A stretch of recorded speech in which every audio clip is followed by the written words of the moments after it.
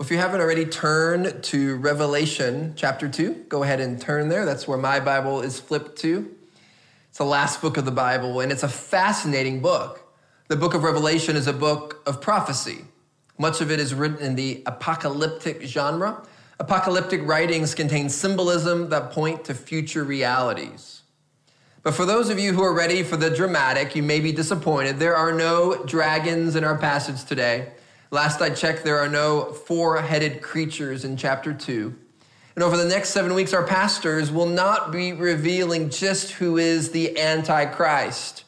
And to make matters even more boring, we're not going to tell you what day the world is going to end on. You're just going to have to keep your calendar wide open. For that matter, if any pastor declares the very day the world will end, you better run. Run fast, run far, because only the Lord knows. He's keeping that to himself. Those details are actually not the point of Revelation. This book is not a science fiction novel seeking to satisfy your every curiosity. It's a true book with important details. There's judgment, there's the defeat of evil. There's also much in here that we as Christians can and do disagree about. We can come to different conclusions about the nature of the rapture, how long the millennium is. Are we in the millennium now? Who's the Antichrist? And so on. But here's the important thing. What unites us as Christians, what binds us together is that undoubtedly and unashamedly we believe that our Savior Jesus Christ, the only Son of God, became man and died on the cross and rose triumphantly on the third day. And he will, with 100% certainty, return for his people to make all wrong things right. A revelation is a comfort for God's people. Jesus is coming back.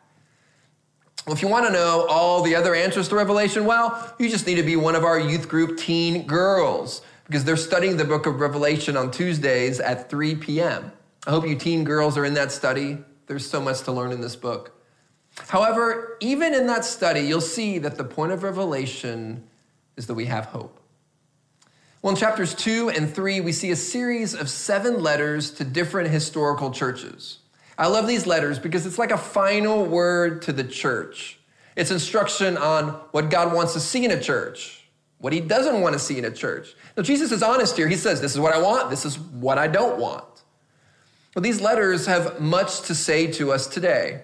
And so without further ado, let's dive right in. Revelation chapter 2, verse 1.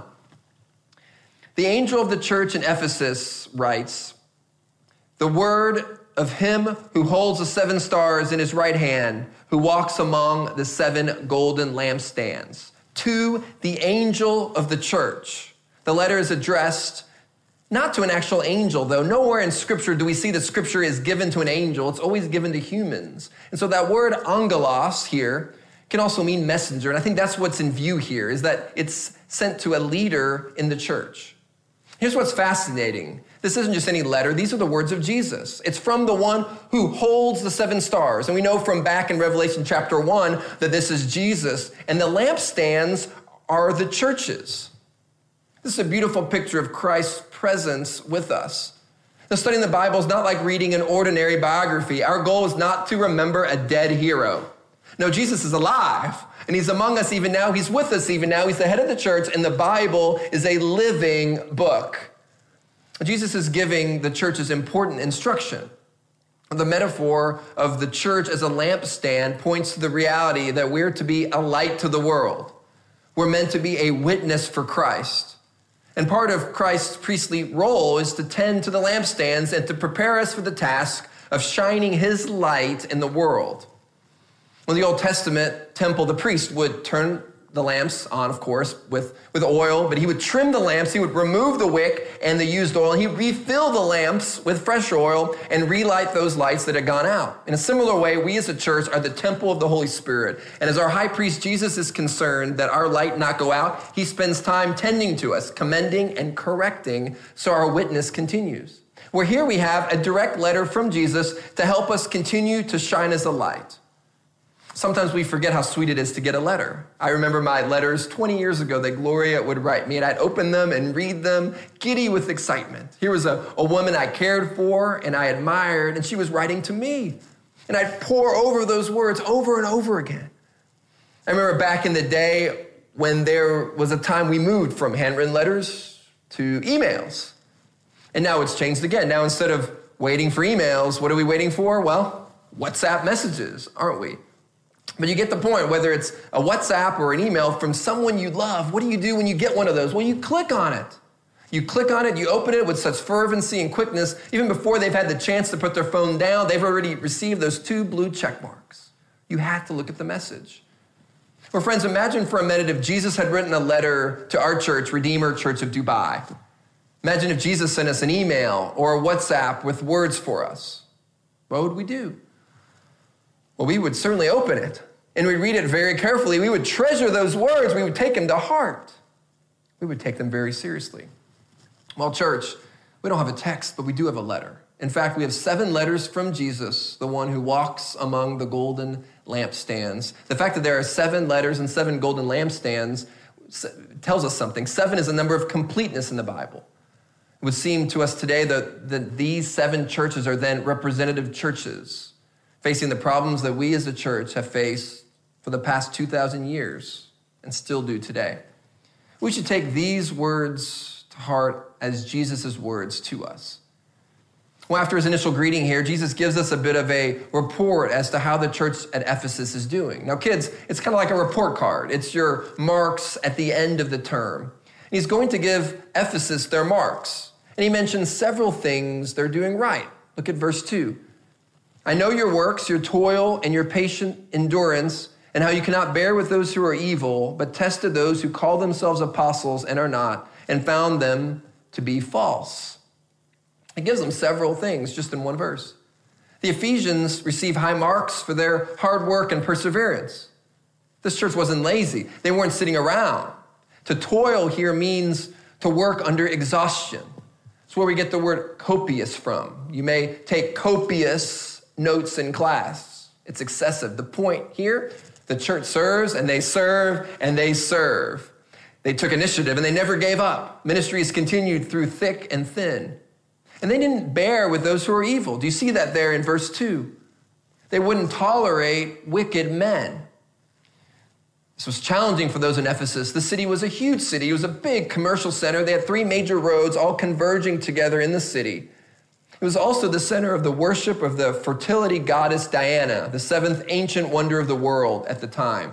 Sexual immorality was rampant in the city.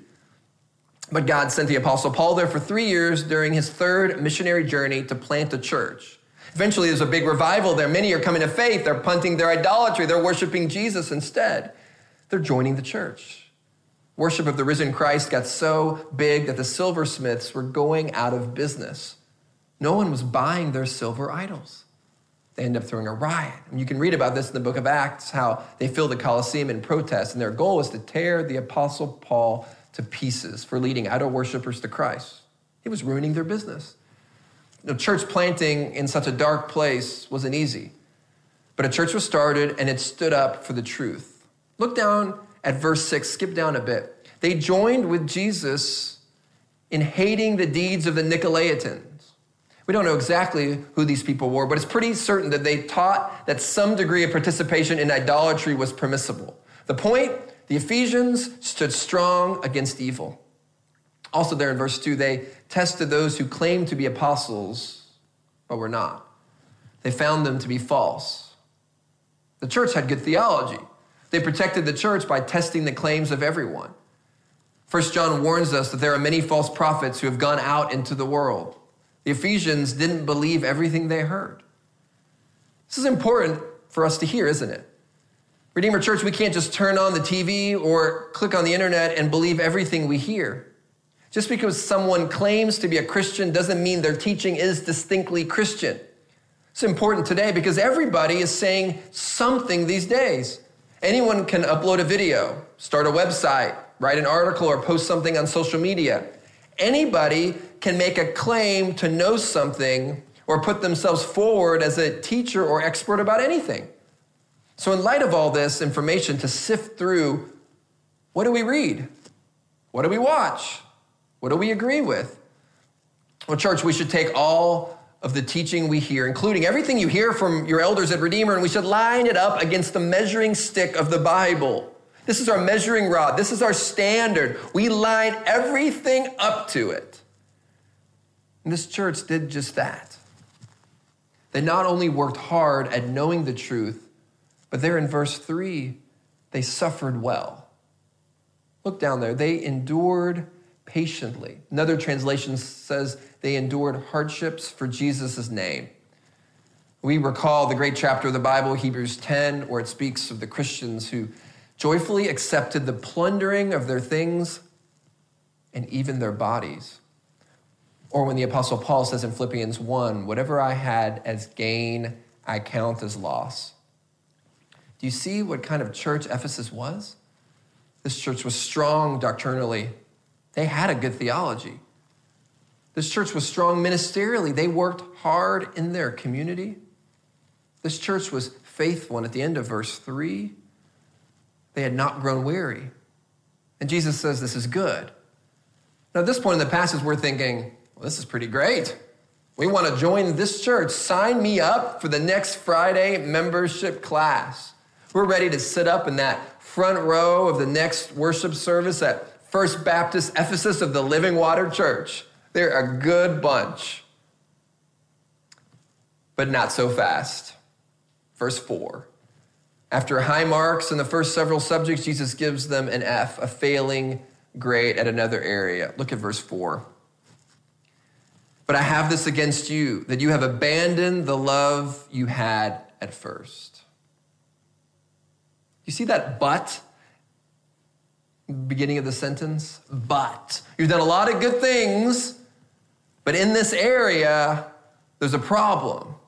But I have this against you. These are not words that you want to hear Jesus say. I mean, before this, if you're the Ephesians and you're hearing the commendation, what are you thinking? Well, you're thinking, we're pretty solid. That's right. First Baptist of Ephesus of the Living Water Church is a great place. We have great doctrine. We've shown those Nicolaitans a thing or two. We have 74 ministries happening. We've suffered well. Okay, that's right, Jesus.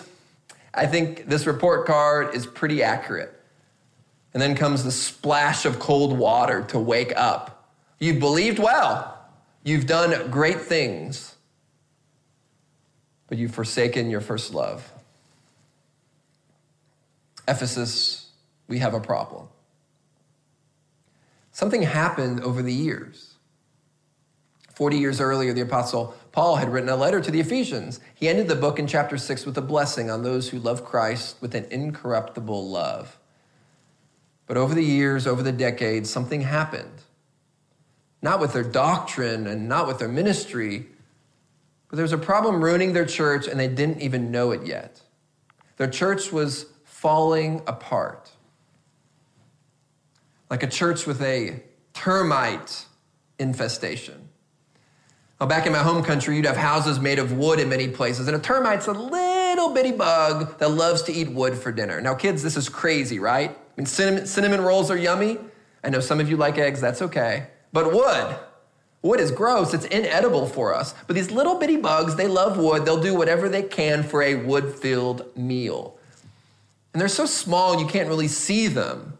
And you don't know that they're there, but they just start munching on your house. They eat it from the inside out.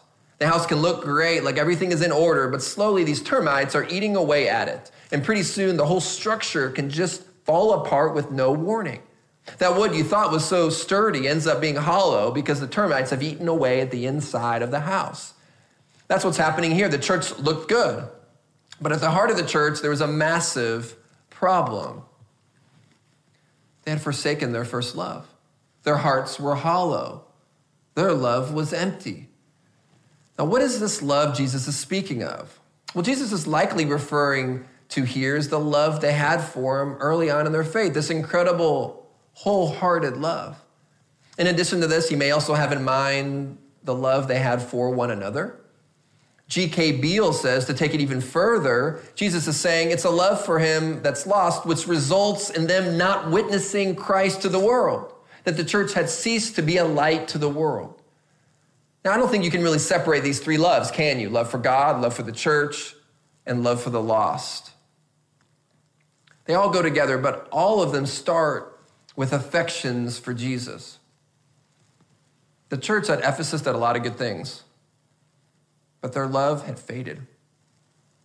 They had become religious professionals. Here's what I mean by that. They were going through all the motions, attending church services, serving in ministry, learning theology, good things. But they were so busy doing the work of God, they had little time for God. Unfortunately, this is easy for us to do, isn't it? We get so caught up doing the work of God without God. We serve God without loving God. Well, this is concerning because on the surface, it could look like we're doing everything right. Like that house covered in termites. But here we see the church at Ephesus needed love. That's why Paul writes 1 Corinthians 13, the famous love chapter in the Bible. It's familiar to most of us. We hear it at weddings all the time. Love, love, love. Love is patient. Love is kind. But did you know that the chapter is actually a rebuke? What Paul's saying is that you do lots of great things. You can serve for the sake of Christ. You can be a biblical scholar, but if you do not have love, so what? You have nothing and you gain nothing. What Jesus wants most from you is your love. That's it. That's the point of the passage. Not because he's pining away, feeling sorry for himself. No, not at all. He wants your love because he loves you, and loving him back is what you were made to do. But if we replace love with service, I wonder what that means for us now in these days of quarantine. Most are not able to serve the church in the same ways we were before. Of course, many of us are still using our gifts, but for many of us, it's quite different. Things have changed. What's left? Have you seen that your relationship with God was really just doing and not being? Well, how are you today? Has your love grown cold? Maybe you've only engaged God with your mind. Well, can you win the Bible trivia game? You know that Methuselah lives the longest life in the Bible, and you've actually read the book of Leviticus twice. Well, that's great, but do you know Christ? Do you love him? The Ephesians had great doctrine. They worked hard, but they lost their first love. My prayer is that we won't be like this, that at Redeemer, you know that we do many things to engage the mind. We do all kinds of Bible studies. We're always talking about the Bible. We're always studying the Bible. Everything we do revolves around God's word. We encourage one-on-one discipleship. Our youths study the Bible. We have a midweek Bible study. We have Philippians Zoom groups. We have the Gulf Training Center. We're all about the Bible. We're all about sound theology and doctrine. And this is good. I'm glad we're doing this. We're going to keep doing this. We're never going to stop doing this because the Christian faith has to start in our minds. We'll never stop these things. They're essential because without them, we're done. But it can't stop there. It has to go from the head to the heart. So hear this, fellow Christian. Love for Christ and love for one another always starts with right doctrine, always. But love for Christ and for one another doesn't necessarily flow from right doctrine. Does that make sense? Love must start from and flow from right theology, but love doesn't automatically flow from it. We might know a lot of facts about God. We might know our Bible from Genesis all the way to Revelation, but it can't stop at our mind. It must flow all the way down to our hearts. Well, another potential stumbling block for loving God with our hearts is moralism. Maybe for you, you refrain from what you'd call the big sins. Your life is relatively clean. Maybe some of you come from backgrounds where there's maybe just one or two really big sins, really big ones. Every time the preacher had a chance, he would preach on it. If your friends were whispering about something, that was it. Maybe the big sin had to do with something you wore or didn't wear, something you ate, something you didn't eat, something you drank, something you didn't drink. So many of our cultures come with customs and laws, do's and don'ts. If you want to be considered a moral person, just follow the culture's rules. But we know that moralism doesn't equal love. For some of us, the temptation is only engage God with our ministry. We think that we'll grow our love for God simply by getting more involved in the church. Have you ever heard someone say that? I'm just not feeling really connected to God, so I'm going to sign up for a new ministry. What the church at Ephesus didn't realize was that being good and doing good things is not the ultimate thing. They were religious professionals. Now, could this happen to us? We could engage God only with our minds, with our moralism, and with our ministry. Well, sure can. Well, if this is you, what do we do? Well, Jesus tells us in verse 5, he gives us three things. Now, I don't really have one main point today, but I certainly have three application points that come right out of verse 5. Remember, therefore, from where you have fallen, repent and do the works you did at first. If not, I will come to you and remove your lampstand from its place unless you repent. So here, 3 R's, kids. Don't miss the 3 R's. We'll take those one at a time. Well, first, remember where you've fallen from. They were doing well. Remember, at one point, decades before, Paul was their all-star pastor. Paul poured into the church for 3 years. In many ways, this church is talked about as the model church in Scripture. Well, friend, I want you to think back to the love you had at first. Do you remember, as a new Christian, the times of prayer, the hours of Bible reading, the evangelistic zeal? You were a light. Well, friend, is that still there? Well, do you ever cry during your times with God? Now, I don't cry that often. Yes, it's true. I cry at the end of every sports movie. This is a fact my kids can attest to. But I asked myself this week, does reading about God and his love for me move me to tears and emotion? You might not be a crier. That's not the point. We can feel deep emotion without shedding a tear. The actual tears dripping down our face is not the point. The point is your heart moved by God. Look back at your zeal and passion. When was it there? Remember and reflect. Well, second thing, repent.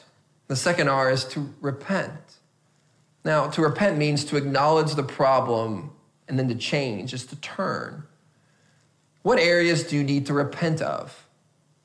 Have you lost your first love? One way to ask this is, do you love God in such a way that you despise the things he despises? Do you hate sin like God hates sin? Are you walking with God in such a way that you're fighting your sin? If you're a member of our church, this is your most important responsibility. Did you know that? More than anything else you do in the church, the biggest thing is that you walk with Jesus. We are the body of Christ, and when one person isn't right with God, it affects the whole body. It affects all of us. Your relationship with God is a community project.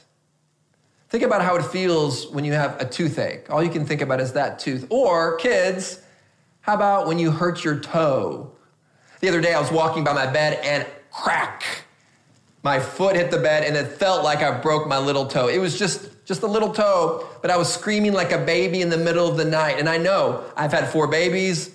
Now, it may seem like that toe is not doing anything, but let me tell you something. In that moment, my little toe was the most important part of my body. It was the most important thing in my life as I was writhing in pain on my bed. Actually, even your little toe is a big deal. That little toe keeps your body balanced. We need all our toes. We need all our body parts. And when they hurt, it's all you can think about in those moments.